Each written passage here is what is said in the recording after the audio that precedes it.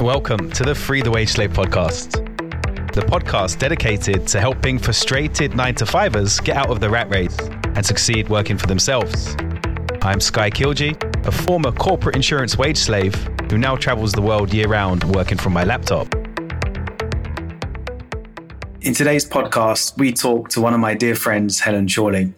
Helen's a full-time property investor with projects across Europe. Each of those projects ranges from £800,000 to up to £16 million in value. That's a lot of due diligence, and Helen is incredibly experienced in property, as you can tell. She spends her time managing her property investments, surrounding herself with some of the world's most inspirational teachers, and dividing her time between London, Malta, and Bermuda. But it didn't start with a rich family and access to the best schools. Helen built everything from the ground up. In part one of our interview, you'll hear about the childhood that created the curiosity and competitiveness in the young Helen. You'll hear about her career in dancing and becoming British ballet champion, attending Oxford University, the height of education in the UK, and navigating the class divide and the male-dominated subjects that she chose. You'll hear about Helen stepping onto the trading floor of J.P. Morgan, Helen's view of women and how they succeed in male industries, and the catalyst moment where Helen realized she had to leave the banking industry and leave behind her lucrative career as a vice president at J.P. Morgan. Last of all and best of all, you'll hear the story of how she got out just a few months before the 2008 crash of the financial markets. There's so much in this episode. I'm really excited for you to hear it. Let's get into it. So I'm really happy to be joined today by my good friend, Helen. We've known each other for, maybe 3-4 years now, Helen? What is it? Oh, yeah. Yeah, or at least that. Yes. Thank you for having me. It's great to be here. It's a pleasure. We tried to do this a little while ago at the start of COVID, and we just had tech problems. We had to use old laptops and all of that stuff prevented it, but it's the time now, finally. I'm very happy. We did. That's very on brand for me and my lack of technical skills. Yeah, it was a shame we couldn't get it done that day. But actually, I'm even happier to be doing it now because I'm back home in Malta and I'm kind of nice and relaxed and busy. But I'm a better version of me here. So hopefully it'll be a good chat today. Absolutely. I think we've all changed through the COVID situation. So in a good place over here as well. Absolutely. It's definitely the right time to share your story. And it's a story I've wanted to share for so long. I've kind of learned things about Helen over the years. And every time I get another little tidbit, it just continues to impress me more and more. And I just knew this is a story that my audience need to hear. So I'm so happy to bring that to everybody today. Oh, bless you. That's very kind. So let's start with that story. And typically I like to go all the way back. So let's talk about who Helen was as a girl, who Helen was when she was growing up. Oh, sure. So as you can probably tell from my accent, I'm from the north of England, the northwest, between Liverpool and Manchester. And I was, a very lively, curious child. It's really funny that people used to say to me, I don't know where you get your energy from, which is quite funny when you hear the rest of my story and the challenges that I have had with energy. But I was quite geeky. I'm not sure I was ever one of those kids that really fitted in. So I guess that's part of my story is I had to make my own box. I was never going to fit in a box that anybody else wanted me to fit in. So I loved school. I loved learning. I still love learning. You know, that's a passion both you and I share. I love to understand things and know how things work. And I definitely still have that geeky interest. So I did well at school, but I did well because I loved it and I enjoyed it. My interest and my passion as a child was dancing. I danced from being, quite small, 4-ish, and I don't mean to sound boastful, but it's just a fact. I was British ballet champion I was Northwest champion by the age of 10 or 11, and then I was British champion by the age of 12. So, wow. And I'm not saying that to impress people, but just is my character. I'm all in. If I do something, I'm all in. So yeah, so dancing and ballet and that discipline gave me a lot. It really did. You don't realize at the time, but that's building life skills. Definitely. And confidence and flexibility, not just physically, but mentally to kind of deal with the things that I went on to do, and maybe gave me some of the robustness that I had to have to go on to do the careers that I've done as well. So yes, that was a great training ground for me. Definitely. I definitely think there's something in those early days, those experiences that we have, they cultivate something in us. And I can understand where the ballet, that routine and having to show up every day, has a carryover into your life. But where do you think that curiosity came in? Was there someone or something that kind of prompted that search inside you when you were younger? Oh, definitely my granddad. He was, when the Chris Tarrant program was on, I always used to say this when he was alive, and he died a number of years ago now. He was 94, I think, when he died. And to this day, still, if he was alive, he would be my phone a friend. There is nothing that man didn't know about everything. And he left school, God bless him, when he was, I think, 11 or 12. So he wasn't an educated man in the official sense, but this curiosity and love of learning, and he just absorbed and retained the information as well. He just, wherever we were, whatever we were doing, I'd spend like hours in the garden with him, and he'd be talking to me about plants and how you grow, vegetables, and then this type of tree and what the insects do. And then we would sit down and we would watch the news together at least, once a day. He watched the news every time it was on, and would explain to me about what was going on in the world. And I just, maybe I felt his kind of like passion for that. And I guess I loved the attention that when he spoke to me and was explaining all these concepts, I loved that too. So yeah, from him probably. And I also think maybe because he didn't, have the formal education that actually I think he really would have liked. He, really believed strongly in education. My mum, he really kind of pushed her in a nice way, but to excel at school. And, she kind of did that with me, was very, kept my nose to the grindstone, certainly, in my academic studies. So I can relate to that. For me, it was my grandma who got that curiosity going, who kind of sparked that in me. And, I think we came from a fairly similar background. I was from a working class background also. That prompted in me a wanting to go beyond my circumstances. Yeah. And in the same way as your granddad, for me, I realized it's not where you're from. If I work hard enough, I can get somewhere. But I struggled with school because of the rules and the rigidity. And I had freedom and I still have freedom as my highest value. Yeah. But you seem to excel in school and within that system and that structure. Talk to me a little bit about that, Helen. It's a really good point, because as you say now, freedom and autonomy and not being told what to do is right at the top of my values list. And I do think that is in, almost a compensation for perhaps that rigidity of childhood. So maybe I worked within the parameters that I had, but I think it's done me well in terms of now I know what I really don't want. I don't like being told what to do. I like to be the decision maker unless I'm asking for input. But yeah, I also think, my mum, more so than my dad, was very strict growing up as well. And she did have kind of firm boundaries, and, I really, really had to toe the line. So I don't know that rebelliousness came out till, I think that probably kicked in my teenage years, thinking about it. And I certainly pushed the boundaries then. I don't think that's unusual. I think we all try it at that age, don't we? Just a bit. But then from then on, it never went away. So yeah. And when you look back, I find it really interesting. There's that old New York Times article where they took two kids that grew up together and they went on two different trajectories. And it was actually an ad, and the New York Times used it to say the kid that read the New York Times went on to be successful and the other one didn't. And I find it interesting to look back. Who was I hanging around with at that age? And what was the trajectory that I was supposed to go on versus the one that I did? when you look back at Helen at that age and you see where you went and where your peers went, do you notice anything interesting or anything significant in that? Oh, that's a really good question. I guess, and it links into kind of what you just brought up.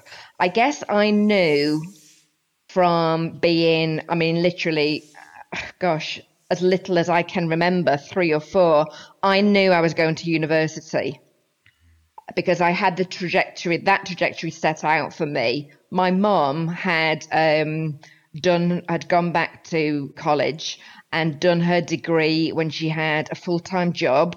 She had 2 small children. I think I was 2 when she started it, and my brother was 10. So she had a family, a husband, a full-time job to do, and she wanted to get her degree. She wanted, to fulfill, that part of her potential.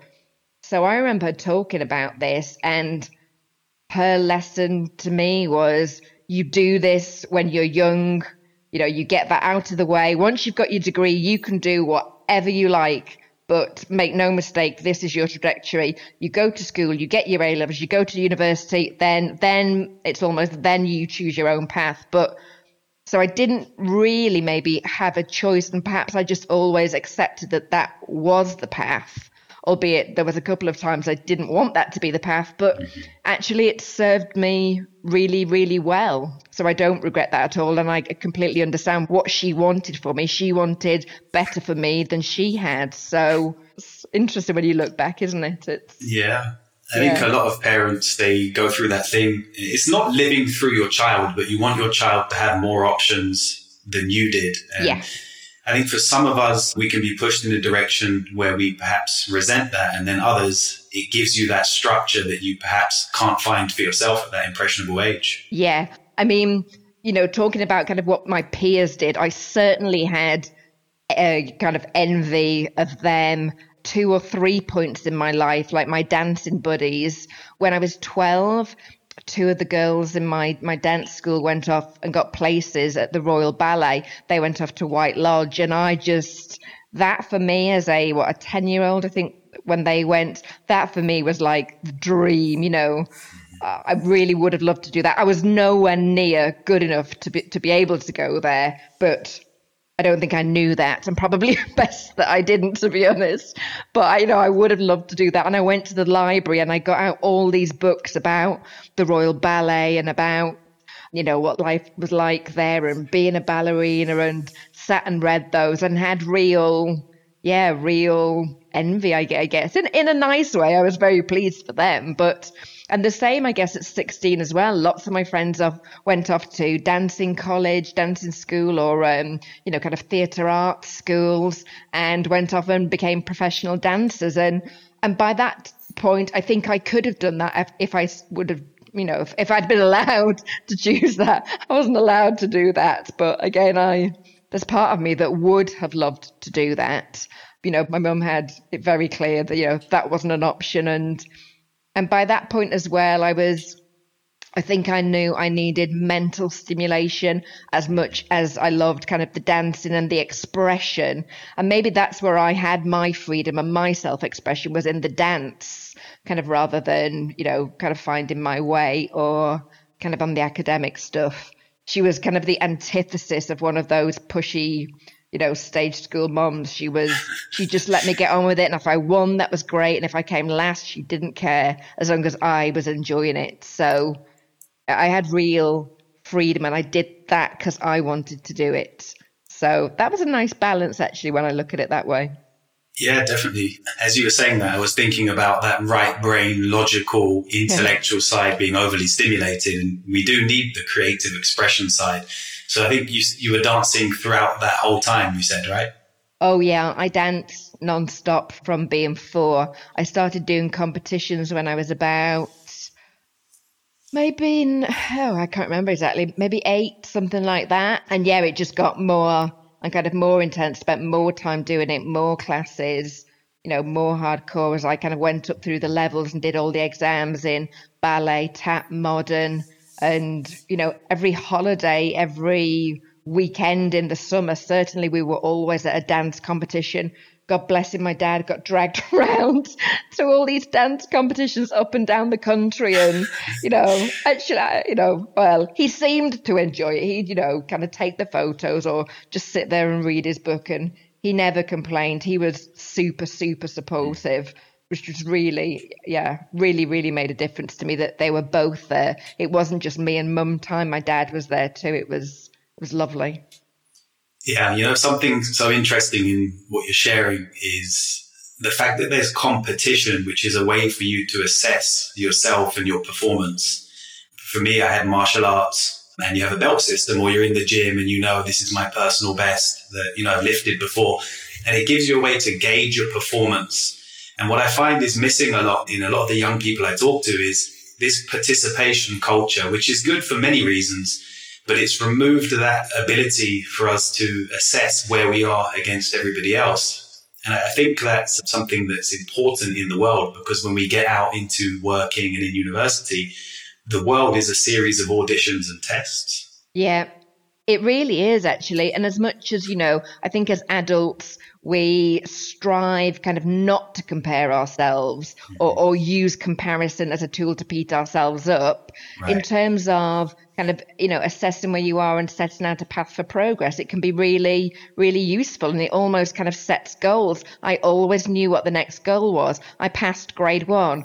Then I wanted to pass grade 2. And actually by grade 3, I wanted to get a better result than I'd got for grade 2. So yeah, having that kind of structure of goals, setting those goals, achieving them, knowing what it took, would take to get there, I think was very helpful. Definitely. So you're doing your dancing, you've got the intellectual side, and I know from a previous conversation that you were playing piano at that point, and that interestingly also led to you going to one of the highest points of academia. Talk us through that story. Oh, this is funny, yeah. I learned the piano for years and years and years, and I was so bad at it. I never even got to take grade 1. I was like spectacularly bad at the practical, which for somebody that was kind of coordinated, still kind of bemuses me. I don't know why I didn't get it, but I just didn't get it. On the other hand, I flew through the theory exams, and I don't know, I passed like as high as, I think up to grade 8, got those like no problem, sailed through those. But actually playing the damn thing was an entirely different kettle of fish. But yeah, how that plays into my story is that my piano teacher was actually the daughter of one of my mum's work colleagues. And she was a really, really, really lovely girl. And she got a place at Oxford University, and she'd come home still and teach me in the summer holidays. And, she'd tell me about it and, tell me what life was like and how beautiful it was, and all these colleges, and, that they'd dress up to take their exams, because we were this kind of special, it's called sub-fusk. We wear this kind of black and white, like the traditional gown, if you will, to sit exams, but also for formal dinners on a Sunday. I mean, she'd tell me all these tales, and it really captured my imagination. And I just decided, like, this sounds cool, I'm going to go there. And I didn't know what Oxford was. I probably hadn't heard of Cambridge. I didn't understand kind of the process or the selection, or that in those days it was very, it's different these days. In those days it was very heavily biased towards kind of privately educated, or public, if you will, education. So to have ambitions to go to Oxford as a kid at a Northern Comprehensive, who nobody in her family had been to university, was ambitious at best. And I remember at school in the 5th form, it's all different now, isn't it? They call it something else. But I was 15, it was just before GCSEs. We were having to have career counselling and guidance, and what do you want to do? And I told this guy, I'm going to go to Oxford. And he laughed at me. And it didn't actually at the time even insult me. It only insulted me with hindsight, like, how do you know? How dare you laugh at some child's ambitions, particularly if you looked at the capability of that child? Like, how dare you stamp on that dream? But I didn't take it as that. I just took it as like, listen, this is done. There was no question. There was no doubt in my mind that I was going there, and, you know, he just didn't get it. So I'm glad I had that. It was a naivety of attitude, to be honest, but I'm glad I had that. And actually, you know, turns out I was right? So yeah, absolutely. When I hear my mum talk about, you know, the 70s and the 80s, there seems to be this thing of the people in authority. We would believe their opinion over our own sometimes. Yeah. So what do you think gave you that resilience to say, well, I don't care if that person's in authority or that person, you know, doesn't believe in me. I know what I can achieve. Where does that come from? I think generally, you know, exactly. I did have a reverence for authority that wasn't always due. But on that topic, there was a knowingness inherent. And as I'm saying this, I'm kind of like touching my heart. There was this inner knowingness that I just knew I was going to get there. I'd wanted it since I was 10. You know, so I'd thought about it, I'd dreamed about it, I'd read books about it. You know, this wasn't a kind of spur of the moment whim. Oh, well, that sounds like a good place to go. I'll give it a go. I'd set the intention for it, thought about it, dreamed about it, you know, planned for it. And by 15, 16, I knew what it took to get there, and I knew it was within my capabilities. And I don't think I was an arrogant child. I hope I'm not coming across as arrogant, but it's what I wanted to do. And there was no other, you know, I was actually kind of disappointed on the application form where you had to apply for more than one university. Mm-hmm. I'm like, but what's the point? Because that's where I'm going. and it really was, I was that single-minded about it. So it's funny, isn't it? So the determination pays off. We get to Oxford. Yeah. And I'm interested in the dynamic of Oxford. You mentioned that there's a class divide on one hand, and then you went to study politics, philosophy, and economics, which are typically male-dominated industries, or perhaps were at that point. So what were the dynamics at play during your experience at Oxford studying those subjects? I have to say, I don't think I was prepared for kind of what Oxford was going to be. And at that time, there was certainly a huge class divide. You know, like I remember rocking up on the first day and queuing up to get all our bits and pieces of paper and paraphernalia and everything, and somebody asking me what school I went to. I didn't even understand the question. I took the question, you know, very much as I do these days, I took the question on face value. So I told them what school I went to, you know, in St. Helens. And clearly they'd never heard of it, because when they asked me what school I went to, they meant, did I go to a, you know, one of the public schools, one of the well-known, you know, the girls' private, you know, well, public schools. And you know what, at that time I probably couldn't have even named one. So I was a little naive to that. And I would say I probably had a slight kind of chip on my shoulder in terms of, you know, well, maybe I felt kind of looked down on. Yeah, so I had a kind of slight chip on my shoulder kind of about that. So I found it very difficult, to be honest. It really was a whole new world for me, being away from home as well, much as, gosh, by 17, I was desperate to get away from home. I had ticked all those boxes. I had jumped all those fences. Everything that they wanted me to do, I'd done it, I'd achieved it and more. And at that point, I'm like, right now, this is me. This is my time. I get to do what I want to do and be who I want to be. So, yeah, it was very interesting. But it was also interesting that the college that I chose particularly, and this was part of the reason as well, to be honest, was it was very well known for having a great rugby team, which obviously is in part of my history, where I'm from, because I'm from St. Helens, and was very heavily dominated. You know, there was like 75% guys and 25% girls, at least, probably even more than that at that time. So it was interesting that that theme then carried on throughout my career as well. So I do actually, much as I didn't enjoy it a lot of the time, again, it was great training ground, and I can see how it served me.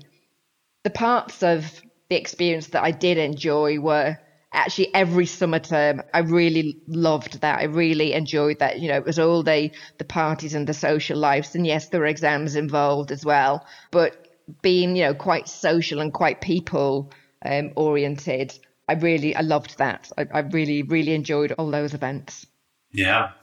So you ended up on the trading floor in the financial industry. But before you arrived there, you chose politics, philosophy, and economics. When you chose those subjects, did you have an idea of the trajectory or the industry or career that you wanted to go into? And did that stay true, or did it pivot at some point? Oh, that's a good question. Yeah, I chose PPE. We call it PPE, which is funny because PPE has a very different connotation in these lockdown and COVID days. But I chose that because I'd done economics as a new A level, and I really, really did enjoy that. I loved learning about, how kind of supply and demand work and how all these forces interact, and kind of the theory, but also kind of how that theory did or didn't translate into kind of the real world, and how lots of other factors played into kind of what's going on in the world. So for me, I applied to LSE, London School of Economics, which is kind of actually, I would have been very, very happy there, because I think maybe I'd have enjoyed the course there a little bit more. Oxford was in those days a little old-fashioned, bless it. But the diversity of having the economics, the philosophy, and the politics was really interesting. I didn't get the philosophy, I have to say. I don't think I had the maturity at that age. I think I was a young, however old I was, 17 or 18 when I went, but I was a young, kind of immature teenager at that age, and I didn't get the questions, didn't kind of resonate with me. So I found those hard. The one bit of philosophy that I did really enjoy was philosophy of mind, because it was almost kind of psychology. It was understanding kind of behavior and why people do what they do. So, the seeds were definitely sown there for all the kind of human behavior and stuff that I've gone on to study since. And, funnily enough, it's, I don't know, a lot of the books that I choose to read. I'm not a fiction reader by any means. I'm sat looking at a book of Schopenhauer, so I love reading about philosophy and particularly like kind of stoicism and those type of things these days. So it obviously did sow some seeds, even though I didn't necessarily resonate with that so much at those days. But in terms of career, I got, kind of to the end of my time, and I didn't know what I wanted to do. I guess I was used to being told what to do. And my mum had left that bit from then on up to me. So I knew lots of things I didn't want to do. My energy in those days, I knew, sitting me at a desk, I thought about kind of accountancy. Actually, I thought about being a chartered surveyor. So I wasn't far off on the property stuff as well at those times.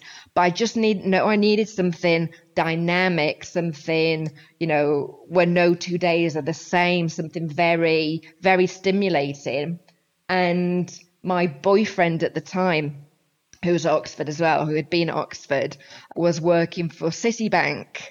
So he was also in foreign exchange on the trading floor there as a derivatives trader. And he would come home and kind of, again, tell me about his day and explain how all this went. And, in those days particularly, there were always, stories about kind of the antics that used to go on the trading floor.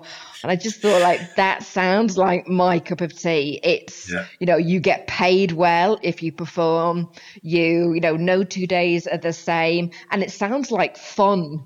And fun is a really big part of my life and of what I do and what I try to bring to things as well. I think if you enjoy what you do and you can, honestly, it's one of my principles of investing. Make making money fun. You bring a whole different energy to it, and it just makes life easier if you enjoy what you're doing. So yeah, that's how I ended up at Well, that's how I chose banking, and why I chose J.P. Morgan specifically. Again, we've shown how competitive I am, or I used to be here. He really wanted to go to J.P. Morgan because J.P. Morgan at the time was renowned as having the best training program. But he didn't get in, so he went to Citibank instead. And I thought, right, sod you, I'm going to do this, and I'm going to make sure I get in there. And yes, that determination again paid off, and yeah, I got accepted. So there's such a great thread that goes through your story. You know, you arrive at Oxford, there's a class divide, it's a male-dominated industry. In Oxford, you study politics, philosophy, and economics. And then you move into the banking industry, which has a class divide, is typically male-dominated, and those financial markets are moved by what the politicians do. They're moved by the psychology of the masses. And of course, economics is a huge part of that. So there's such a trend and a theme going through that. So you get to J.P. Morgan, you qualify again. There's a kind of a test that Helen passes that others can't, and that resilience. You then go through the training program. Where does that take you next? What are those first days like on the trading floor? It was brilliant. It was super exciting. There was a whole group of graduates that were taken in together, and we all kind of were doing different roles in different parts of the bank, but there was a real kind of camaraderie between the graduates. So that was really nice. But let me tell you, you didn't walk in as this kind of privileged kind of, graduate, kind of welcome, let's roll out the red carpet. It's literally, you're in there and like, right, you sit with the desk assistants, you learn what they do. You go to the back office and you learn how this nitty gritty works. So literally, it wasn't kind of sit down day one and kind of start talking to clients. It was like, you learn this stuff from the bottom up. And I loved that. In fact, two of my best friends to this day were our desk assistants that we had, because in those days, this is pre-automation, and the desk assistants would sit and kind of input manually all the trades that we did. And I loved that. I think that's something that, I like being like it, but also I can't change it. I just am very down to earth. I don't know if that's because I'm Northern. I don't know if that's just part of my personality. I don't know.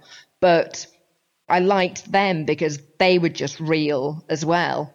So I was asking about the first few days, and you're talking about the desk assistants. And what comes to my mind as you're talking about that is The Wolf of Wall Street or The Big Short, where they're just connecting phone calls. Is that what it's like, where you don't really have the respect yet? You have to earn it, and you really start at the bottom and then kind of grow as you go. Oh, yeah. Gosh, yes. It's very intense. And in those days, kind of the trading aspect and executing the deals wasn't automated at all. So if somebody had a big deal to do, it was literally all your traders would stand up and be on phones executing this deal. And the energy in that was electric and was really exhilarating. So yeah, we weren't let loose obviously on clients or doing deals, until we'd, got to a kind of a certain level. But just being part of that, again, it was set, your trajectory was kind of set out, right? That's, where you're heading to, you knew you wanted to be like this salesperson or like that person, and the ones you didn't want to be like. But it was, it's very, fast-paced, dynamic, full of big personalities. Being in a rugby college had been great training, to be honest, for being on the trading floor and managing all those egos. There is so much testosterone, or there was at the time, so much testosterone on that trading floor. It was, something you had to navigate. And I do think you have to be a particular kind of person, particularly a particular kind of woman to be able to deal with that. A wallflower isn't going to thrive in that environment. To be honest, you've got to be able to take banter. You have to be able to give banter. And that's how you kind of establish respect and a working relationship. And yeah, I love working with women, but I particularly love working with men as well, because that's what I'm used to. And yeah, they were great days. We've talked about that before in the past, that in the property space you're in now and in the banking space, many women find that they have to kind of out-alpha the men. They have to become a masculine version of themselves to thrive and survive in there. And what I've always found interesting with you is that you retain that empathetic side, that feminine side. Was that something you always had back then, or is that something that you cultivated over time? It's a very good question, and it's kind of difficult for me to see in myself, because I think I mean, I certainly agree with you, and I did see a lot of that. Yeah, kind of women trying to be men. And I'm sure I fell into that category as well. My adrenals and kind of what happened next will tell you that I tried to live, and tried to kind of like be mannish and deal with things like that way. But when I saw kind of women behaving like that, there was just such a repulsion to me that I just knew I wasn't capable of that, almost from like a soul level. And I probably could have been a lot better, gone a lot farther, got paid a lot more, to be quite frank, if I had played that game. But I just couldn't be that. I couldn't do that. And that's not to say, every woman's like that. It's not. I've got some fabulous, women that I worked with from banking again that are still my friends to these days. But the examples where you did see that were just abhorrent to me. Mm-hmm. Yeah. And I remember kind of purposely, I remember seeing an example, and I remember distinctly like looking at that example and thinking, I do not want to be like that. And almost like actually my ambition died in that moment. I got to a certain level and my ambition died because I looked at like what this woman had done, and I just thought, I can't do that. I can't be that. But you know what? Maybe that did me a favor. Maybe I retained my own authenticity that way.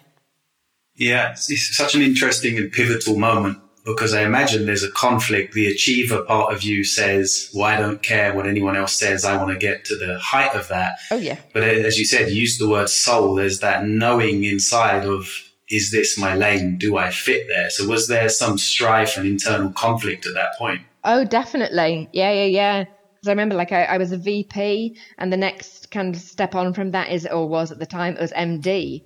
And wow. That's not a quick nor an easy process, but that was certainly, like, right, okay, how do we get there? What do I need to do?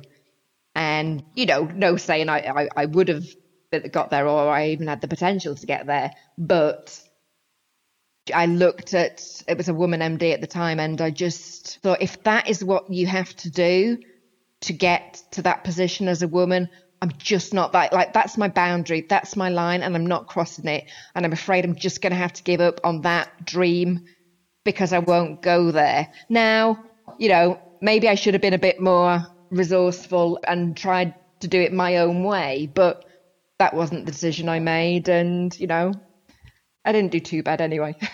Yeah, definitely not. My version of that, as you know, I was in corporate for 12 years in a couple of Fortune 500s. And at some point I had the same thing where I looked at the directors years older than me and I said, do I want to be in my 50s working 90 hours a week? Yes, I have a home in the country, but I'm so stressed even when I go there. My kids don't know me. All of those things, if I projected myself 20 years in the future, and I just knew I didn't want it. And what I later learned was my value on freedom as my highest value was what was causing that conflict. So now that you know your values through the DeMartini work, do you think that was driving the decision that even though there's conflict, I'm comfortable to move in that direction of what feels right for me? Ooh, that is a good question, because I was kind of happy there in my role. I had a boss at the time who was amazing. He was incredibly supportive, appreciative of what I did, and we worked together, literally kind of sat side by side day in, day out for 7 years. So I wasn't unhappy kind of in the role or even, but you know what, actually now I'm thinking about it. So do you know what he did? He gave me an enormous amount of free rein. Mm-hmm. Yes, there's some things I had to do, and we know if we had this project and that project needs to be delivered, for example, because I was kind of more on the management side of it by that time. But he just let me get on with it. There was no micromanaging, which I had seen. And yeah, so I did have freedom, albeit in the corporate world. So I was living in my values and kind of with my values, albeit in, kind of what looks as kind of, or was a box, but I had a lot of freedom in that box. And maybe I would have got to the position where actually I just needed to spread my wings and really pursue, kind of freedom and autonomy myself. But as the story happens, my body took over and made that decision for me. So, yeah, and I'm glad you've mentioned that. What I want to ask you here, Helen, is this kind of pressure cooker environment. It manifests for different people in different ways. It creates this resilience where you need to be strong, and that it kind of navigates you through that process. But what I see in a lot of the people I talk to is that also creates some level of trauma or a breakdown in health or of the body. Did you recognize or did you realize at any point that process, whilst it helped you, also there was the other side of the equation where it caused some issues or caused your body to just kind of break down? I think there were a number of factors that contributed to that. And so kind of what actually happened was I got ill. I was having kind of fatigue issues, but not just, I'm tired. I mean, I couldn't stay awake, and I would sleep over a weekend. I'd be sleeping at least 20 hours a day. Wow. And even during the week, my boss was amazing and amazingly supportive. He'd let me get in at 9 o'clock and leave at 5 o'clock, certainly towards the end, which, on a trading floor, you just don't do. That's not part of the deal.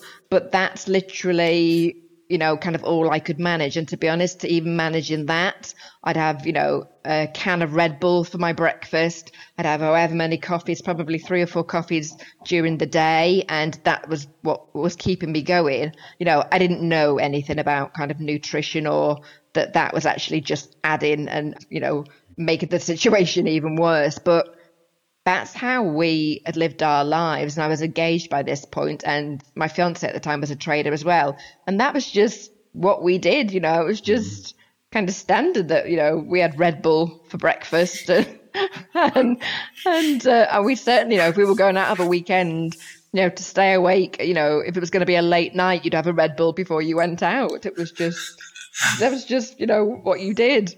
I don't know. We never took anything stronger. So maybe Red Bull was a better choice than some of the things that other people took.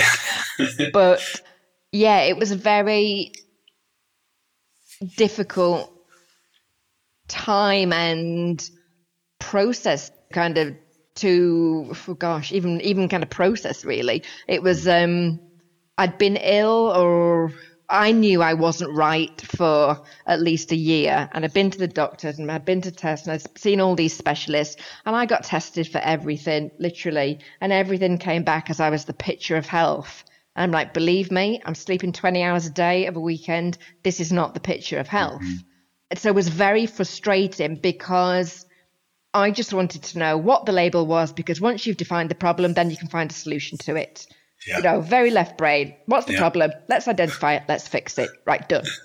And that's not how it happened. And the frustration of living with that and trying to explore all these different avenues to find out what the issue was immensely frustrating. And I would, every time a result came back saying, no, this is okay. No, that's okay. No, these levels are within normal range, I would cry because it was another kind of roadblock to stop me getting an answer, to stop me finding a solution.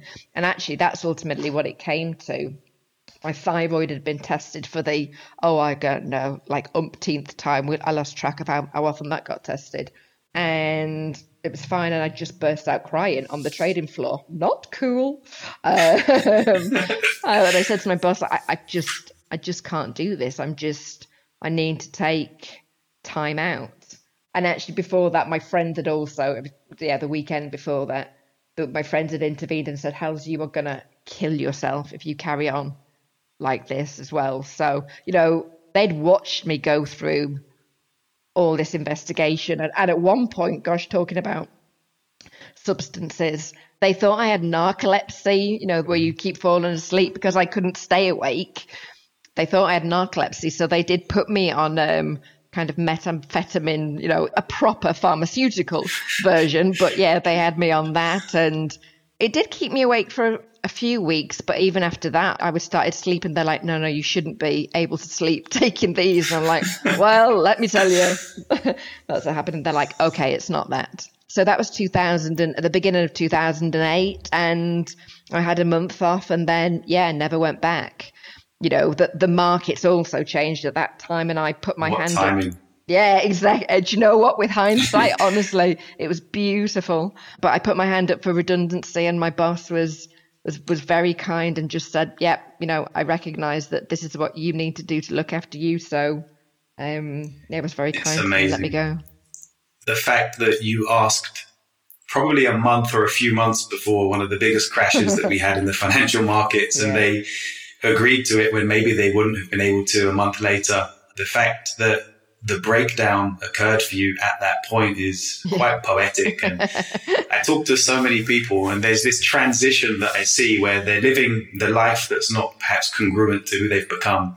Mm-hmm. And the transition is one from medication to meditation. It's that intellectual to the emotional. There's the real masculine to the more feminine. And I definitely went through that too, where I have to go into, well, what am I actually feeling? Yeah. Wow, what an interview. Helen's one of my favorite people anyway, but I think that might be one of my favorite interviews so far.